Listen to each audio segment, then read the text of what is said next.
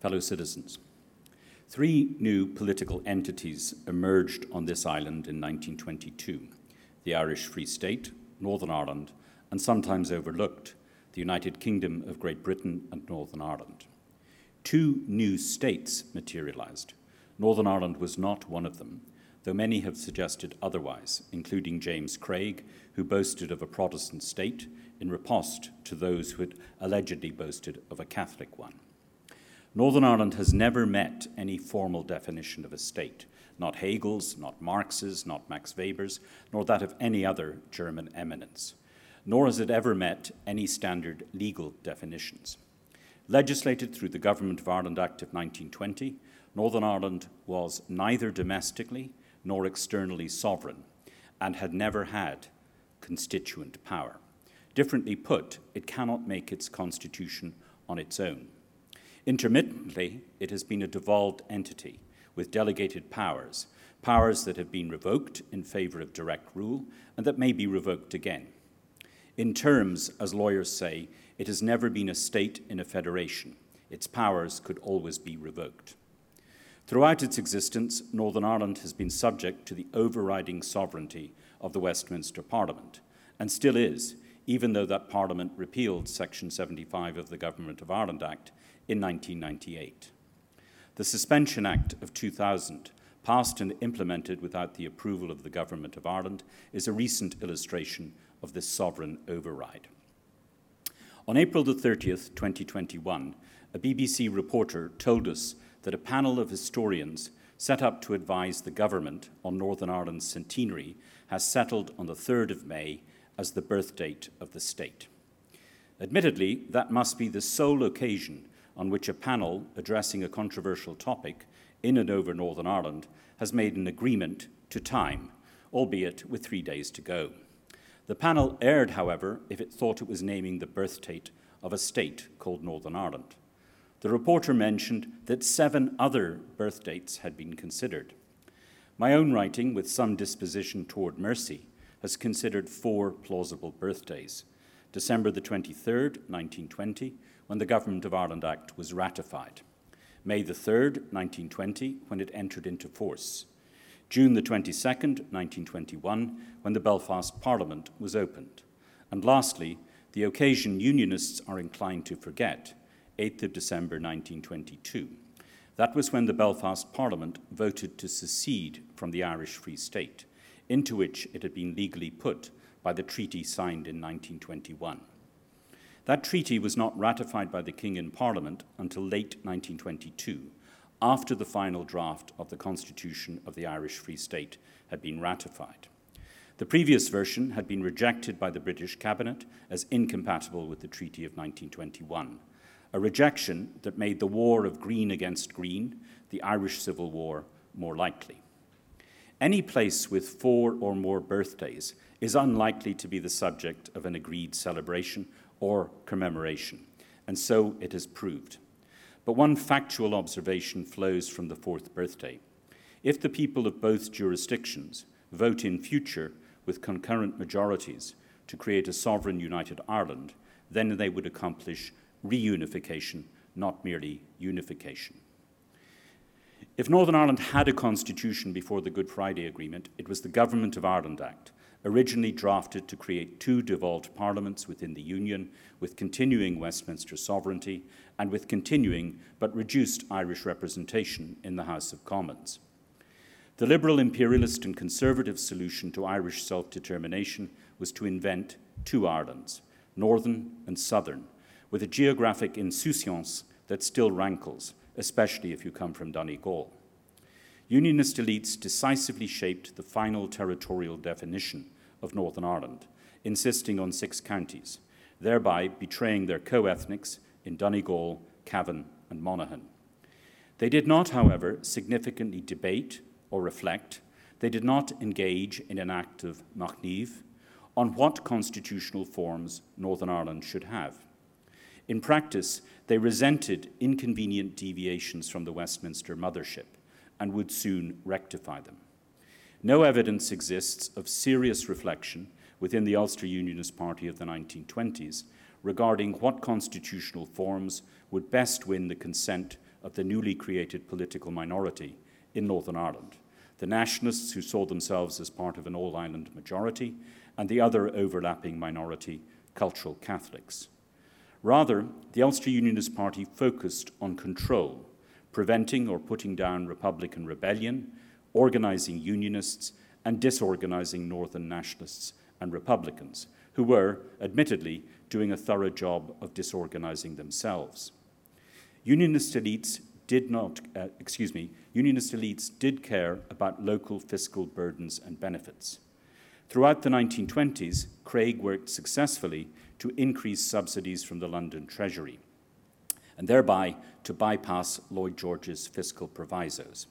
Had he not done so, Northern Ireland might have gone bankrupt in the 1930s, like Newfoundland. The British compromise was to give Home Rule to those who claimed they did not want it, after they had refused or postponed it for those who had wanted. As it happened, however, Unionists preferred local Home Rule to its alternatives, but not Home Rule within the Irish Free State. They cared about who ruled at home. The Ulster Unionist Party would make Northern Ireland as culturally British as possible. They abolished proportional representation in local government almost immediately to strengthen the case against revisions of the new border. Within the decade, proportional representation was abolished for elections to the Stormont Parliament being built in Belfast's eastern suburbs. Twice, London governments chose not to prevent the abolition of proportional representation. The Ulster Unionist Party deliberately sought to polarise local politics on the national question, curiously called the constitutional question by all sides, thereby making it easier for the party to act as a pan-Protestant alliance of classes and sects. The adversarial politics of the Westminster parliamentary model may be suited to homogeneous societies if two major parties compete for the moderate median voter. But it has always been a deeply unsuited model to places rent by divisions over national, ethnic, and religious questions, as was already apparent as the Union of Great Britain and Ireland began to democratise significantly after 1884. Reverting to winner-takes-all in single-member districts in Belfast helped the Ulster Unionist Party to marginalise Protestant socialists, those who had been deemed rotten prods during the expulsion of Catholics from Belfast's shipyards. It also helped keep loyalist ultras generally within the folds of the dominant party. Republicans and Northern nationalists were given no reasons to abandon abstentionism. Among other securities for Southern Protestants, STV-PR had been introduced for Irish local government elections in 1920 and was then put into the Government of Ireland Act of that same year.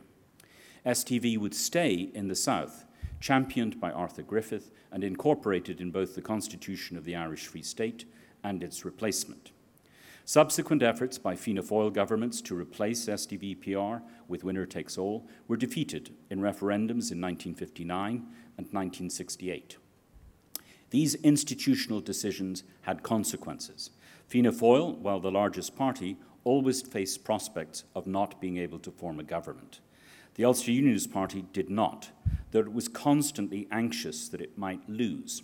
It dealt with the anxiety by making losing highly improbable.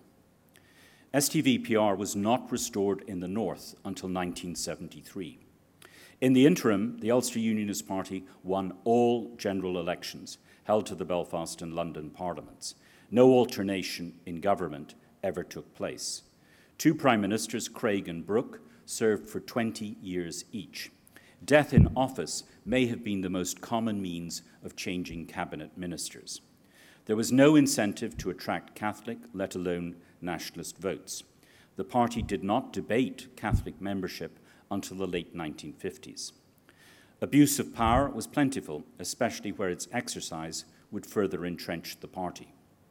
All the pathologies of the Ulster Unionist Party's dominance were aggravated by the abolition of PR, namely partisan control of the police and its B Special Reserves, gerrymandering, making elections into censuses of the loyal, direct and indirect discrimination against Catholics, nationalists and Republicans in employment, housing allocation and the building and siting of infrastructure, in the maintenance of an unreformed local government franchise, and the weakness of parliamentary opposition. Failure to protect the securities they had included in the Home Rule Acts typified Westminster's negligent oversight. Northern Ireland has remarkably been the subject of 5 major treaties since its creation. The founding treaty, amended by the Government of Ireland Act, putting Northern Ireland into the Irish Free State while allowing it to secede back into the UK, subject to 2 provisos: a boundary commission, which would, it seemed, create a fairer border, and an obligation on Northern Ireland to pay its full fiscal contributions, then known as imperial contributions. Neither proviso was fulfilled. Secondly, the Treaty of 1925 amended the foundational treaty, buried the Boundary Commission and the Council of Ireland, though the latter idea would be resurrected and rejected in the making and defeat of the Sunningdale Agreement in 1973 and 1974. Third, the Anglo-Irish Agreement of 1985 created the Intergovernmental Conference, pledged the further reform of Northern Ireland in return for Irish security cooperation, and incentivised power-sharing devolution.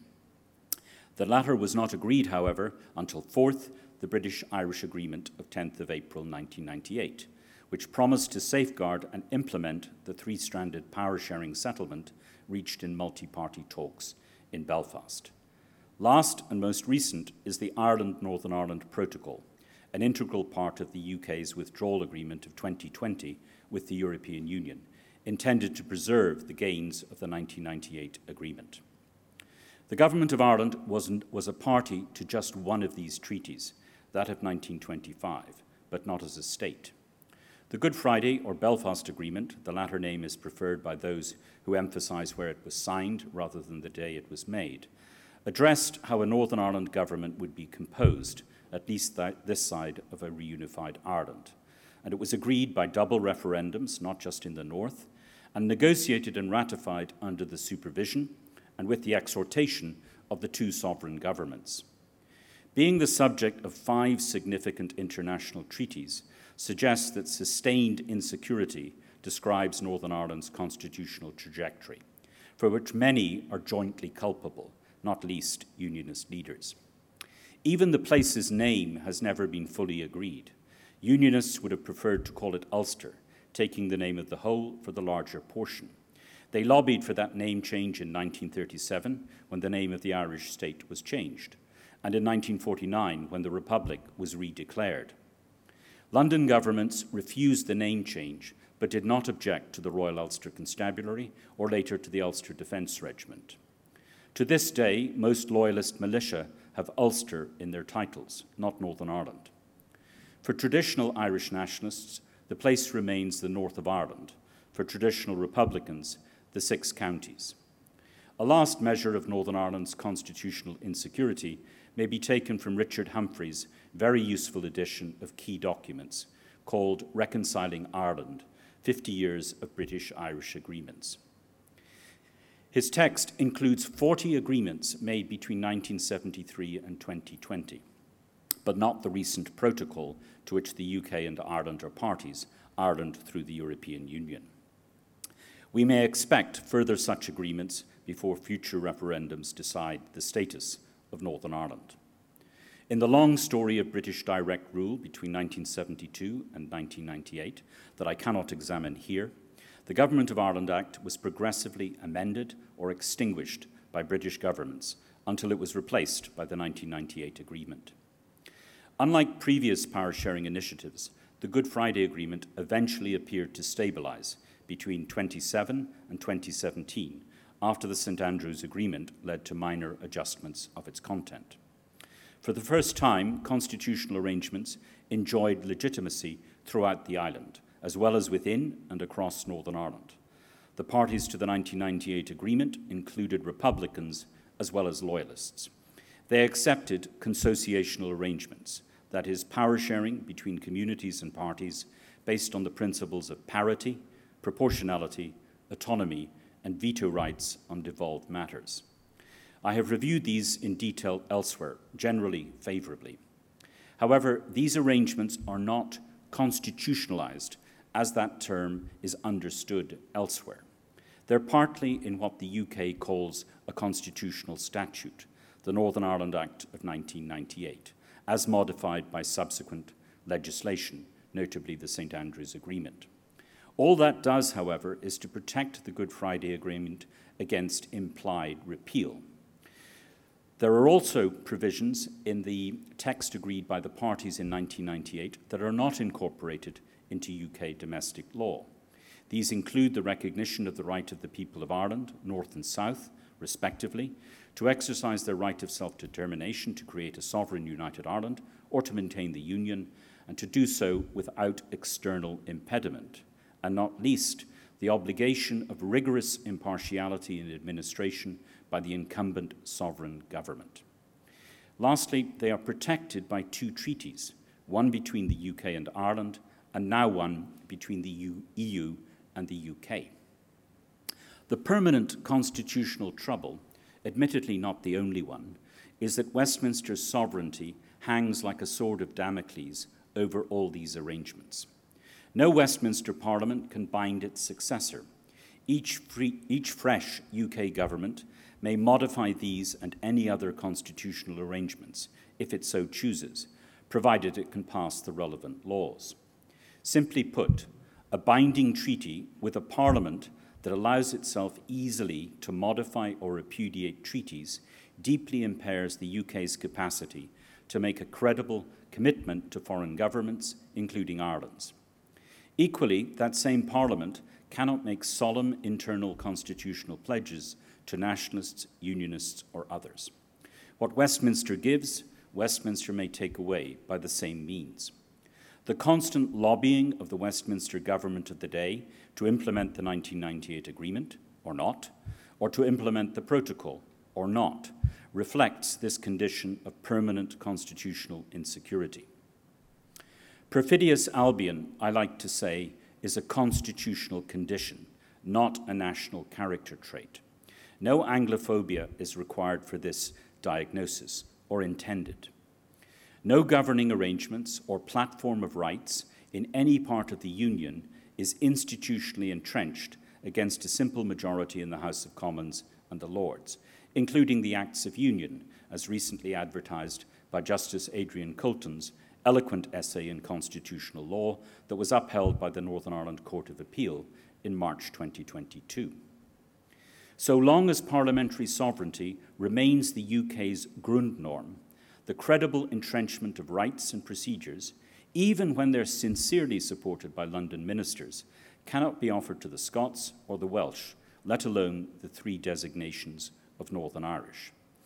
And as observed throughout this island, the current Conservative government feels free, in principle, to repudiate, allegedly in a very specific and limited way, treaties which it has very recently signed.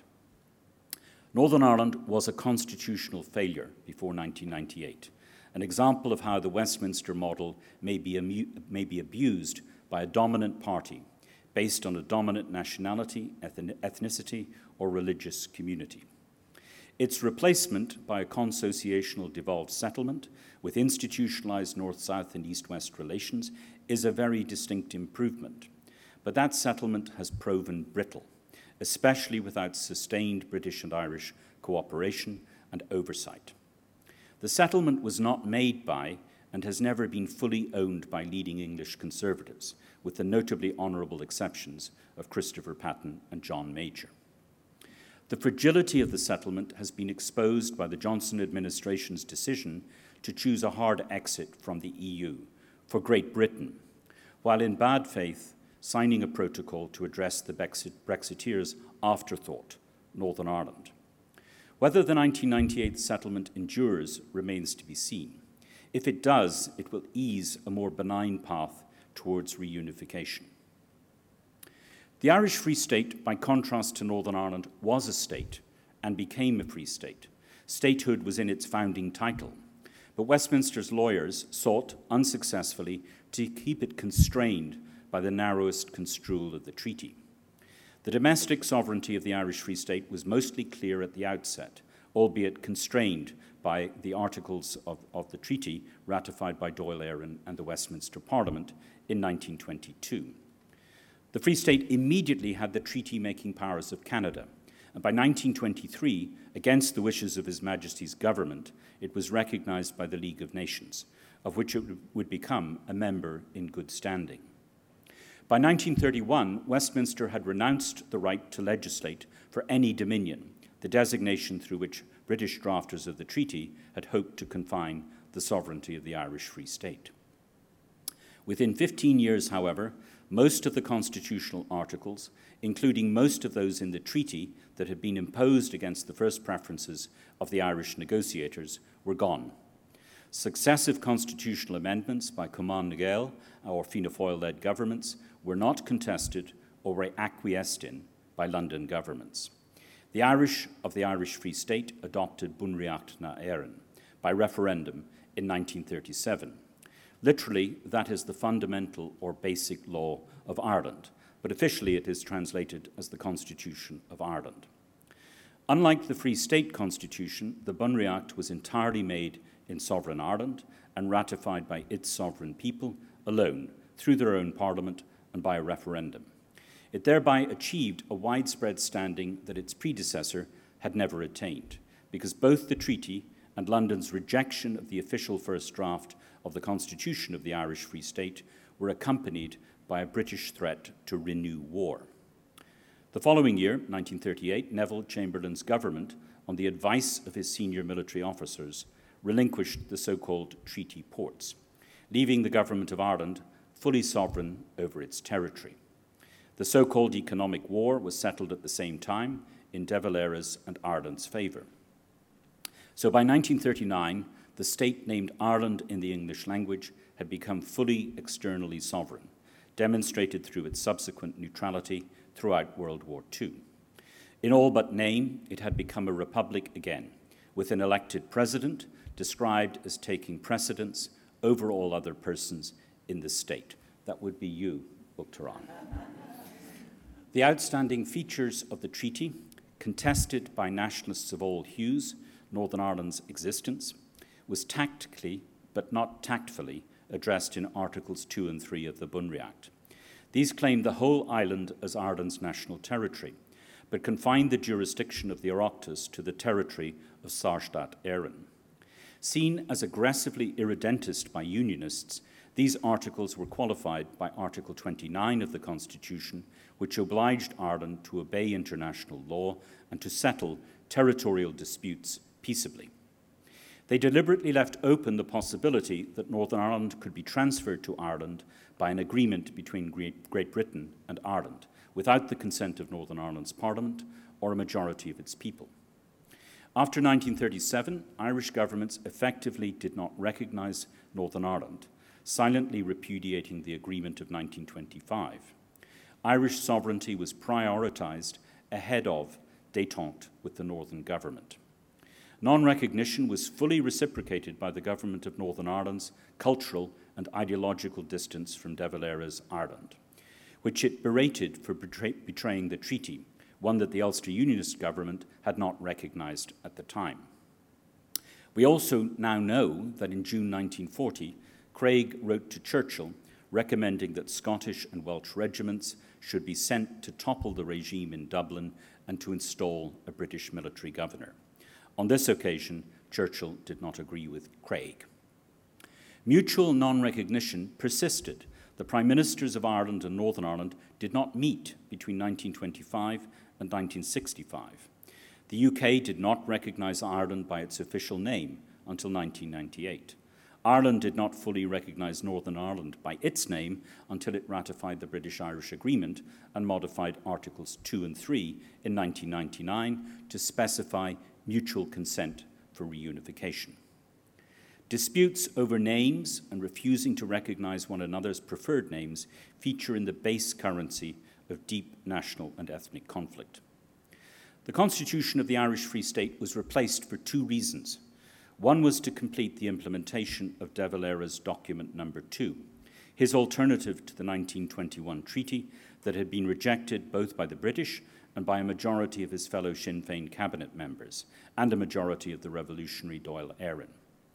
The other reason was that the constitution of the Irish Free State had become too British, but not in any monarchical sense.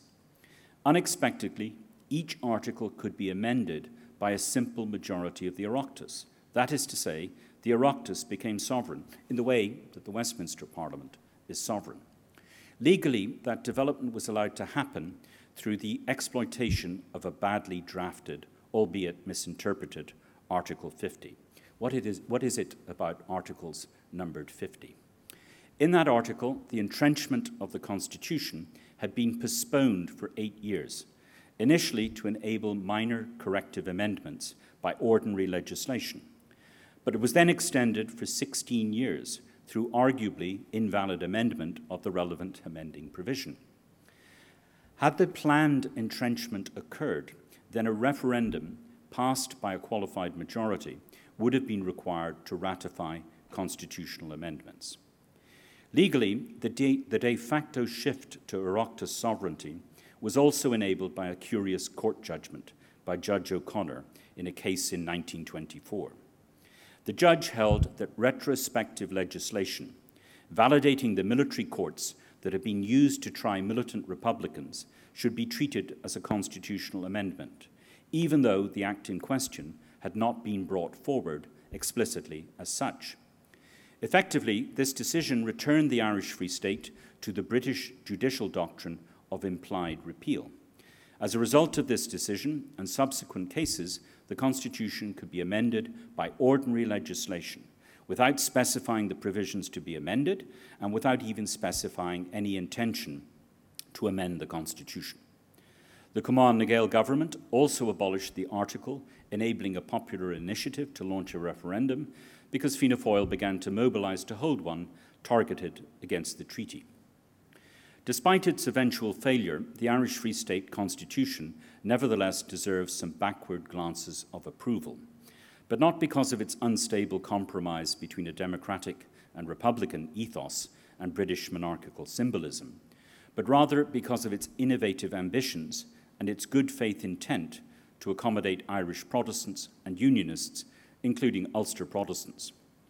The innovative ambitions included the desire to entrench citizen, not parliamentary sovereignty, by making the people sovereign and by requiring referendums to change the Constitution, and the desire to establish judicial review to ensure that governments did not breach the people's rights. The accommodationist ethos was present not just in the determination to keep SDVPR as a safeguard for Protestants throughout the island, but in the decision to establish a Senate in which Protestants would be significantly overrepresented, a goal lost when the Senate became party politicized. Last but not least, all of the 3 internal drafts of the Constitution of the Irish Free State obliged a request from Michael Collins regarding the North. Article 44 of the final Constitution had the following provision: the Oireachtas may create subordinate legislatures with such powers as may be decided by law. Collins had wanted a mechanism readily available to incorporate a devolved Northern Ireland within a reunited Irish Free State. 15 years later, Eamon de Valera kept open the option for subordinate legislatures. Article 15 of the Punri Act provides that the sole and exclusive power for making laws for the state is hereby vested in the Oireachtas. No other legislative authority has power to make laws for the state. But then it says, provision may, however, may be made by law for the creation or recognition of subordinate legislatures and for the powers and functions of these legislatures. There's a clear difference between the 2 constitutions. Under Ireland's current constitution, a law may be passed by the Oireachtas to recognise an existing legislature as subordinate. At the time, this text allowed for the recognition of the Northern Ireland Parliament, which had been running for some 16 years when Bunreacht na Éireann was ratified.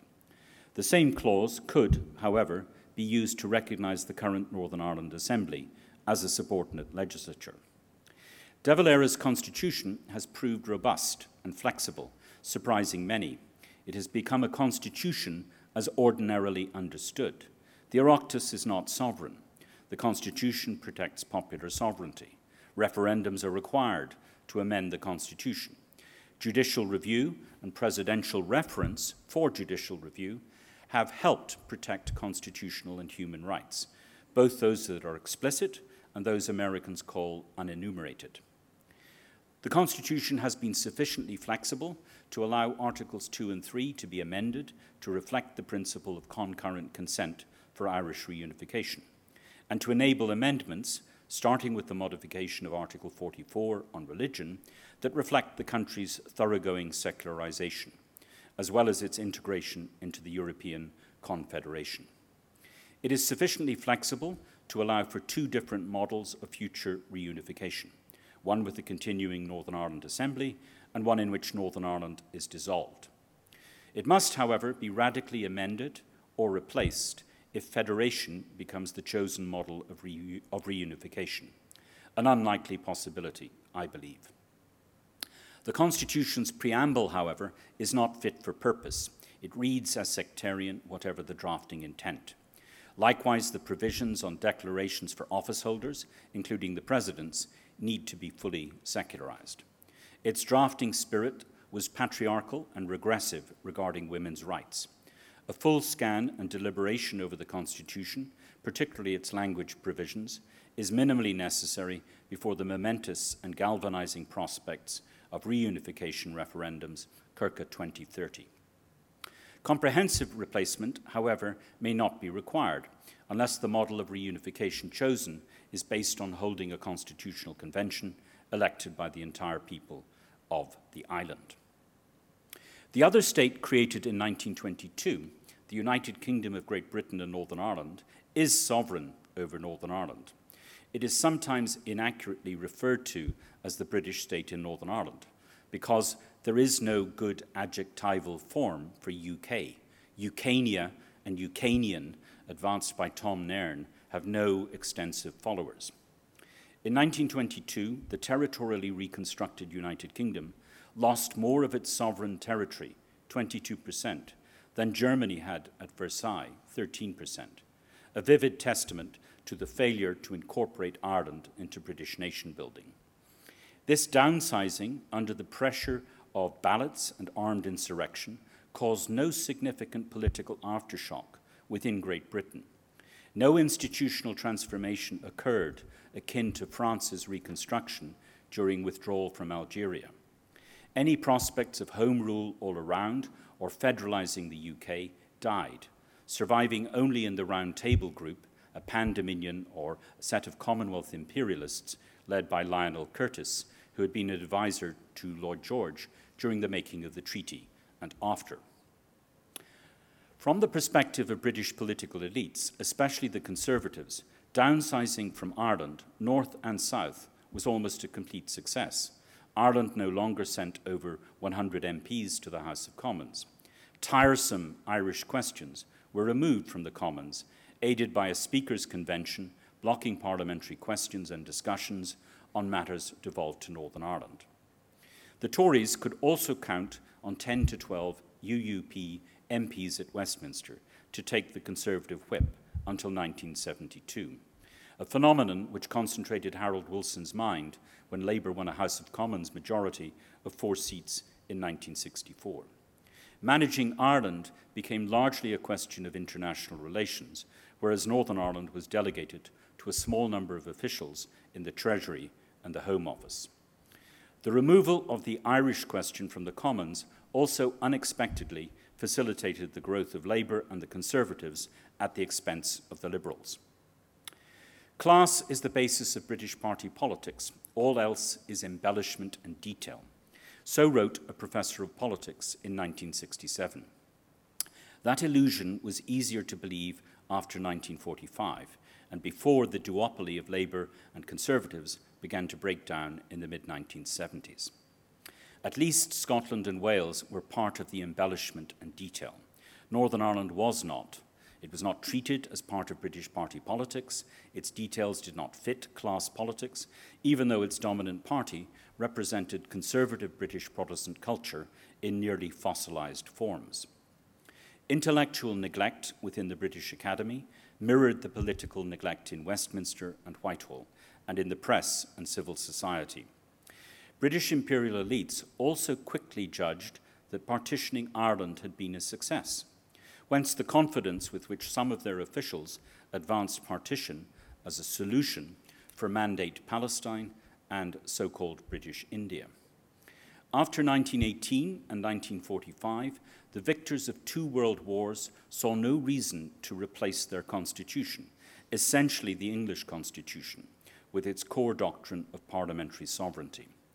Later, the not-so-post-imperial political elite of Greater England found European integration, especially the European Union, a profound challenge. There they encountered a constitutionalized confederation in the making, rather than an international organization to be treated à la carte. We all know how that tension ended, or at least appears to have ended. Grafting the English constitution onto the European Confederation eventually did not work, although ironically the divorce took place after a referendum intended to resolve intra-elite disagreement among the Conservatives. 20 years ago, it had not been absurd to imagine the UK evolving in an informally quasi-federal manner within a confederalizing Europe. That vista, however, has gone like the snows of yesteryear. Until England, and I mean England, constitutionalizes in a conventional manner by removing sovereignty from its imperious parliament, it will remain an awkward partner to its domestic neighbors and its sovereign neighbors. Awkward is a polite adjective. Indeed, the dissolution of the 2 unions, that of Great Britain and that of Great Britain and Northern Ireland, may occur before the English determine to join the club of genuinely constitutionalized democracies. The rules for the dissolution of the union with Northern Ireland are agreed in a treaty. The rules for the other union are not. The current Conservative Prime Minister reserves the right to determine when the people of Scotland may next decide on their self-determination. Finally, the late John Kenneth Galbraith always said you should say finally to give hope to your audience. Finally, we must learn from our constitutional experiences. 1922 was a bloody year throughout most of the island. Both emergent jurisdictions experienced civil war. Both initial constitutional orders were failures by the evaluative standards of constitutionality I have used here. We still live with the consequences. The compromises of 1937 and 1998 did not definitively settle the constitutional orders of the South and the North. The terms and conditions for future referendums on the possibility of reunification are specified in the 1998 agreement, though not with the detail many would like to see. They're also protected by 2 treaties. However, adequate constitutional preparation for the possibility of the referendums has not begun. The nature of the UK state and Northern Ireland's lack of statehood puts a particular onus on the Irish state to prepare for the possibility of reunification.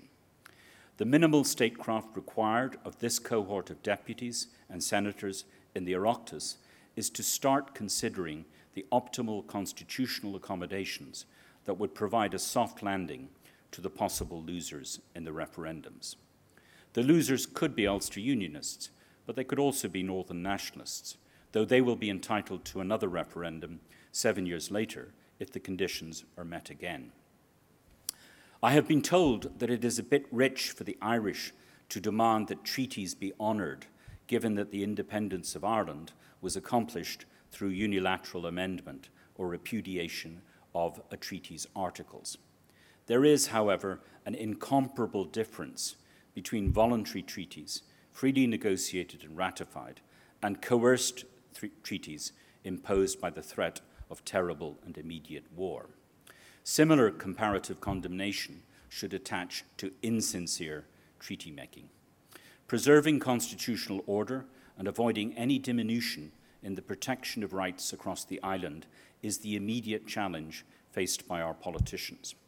Preparing all, South and North, for the possibility of reunification, so that it may occur as democratically, peaceably, and constitutionally as possible, is the larger and more demanding challenge, both for this political class and for those who will follow them. Thank you.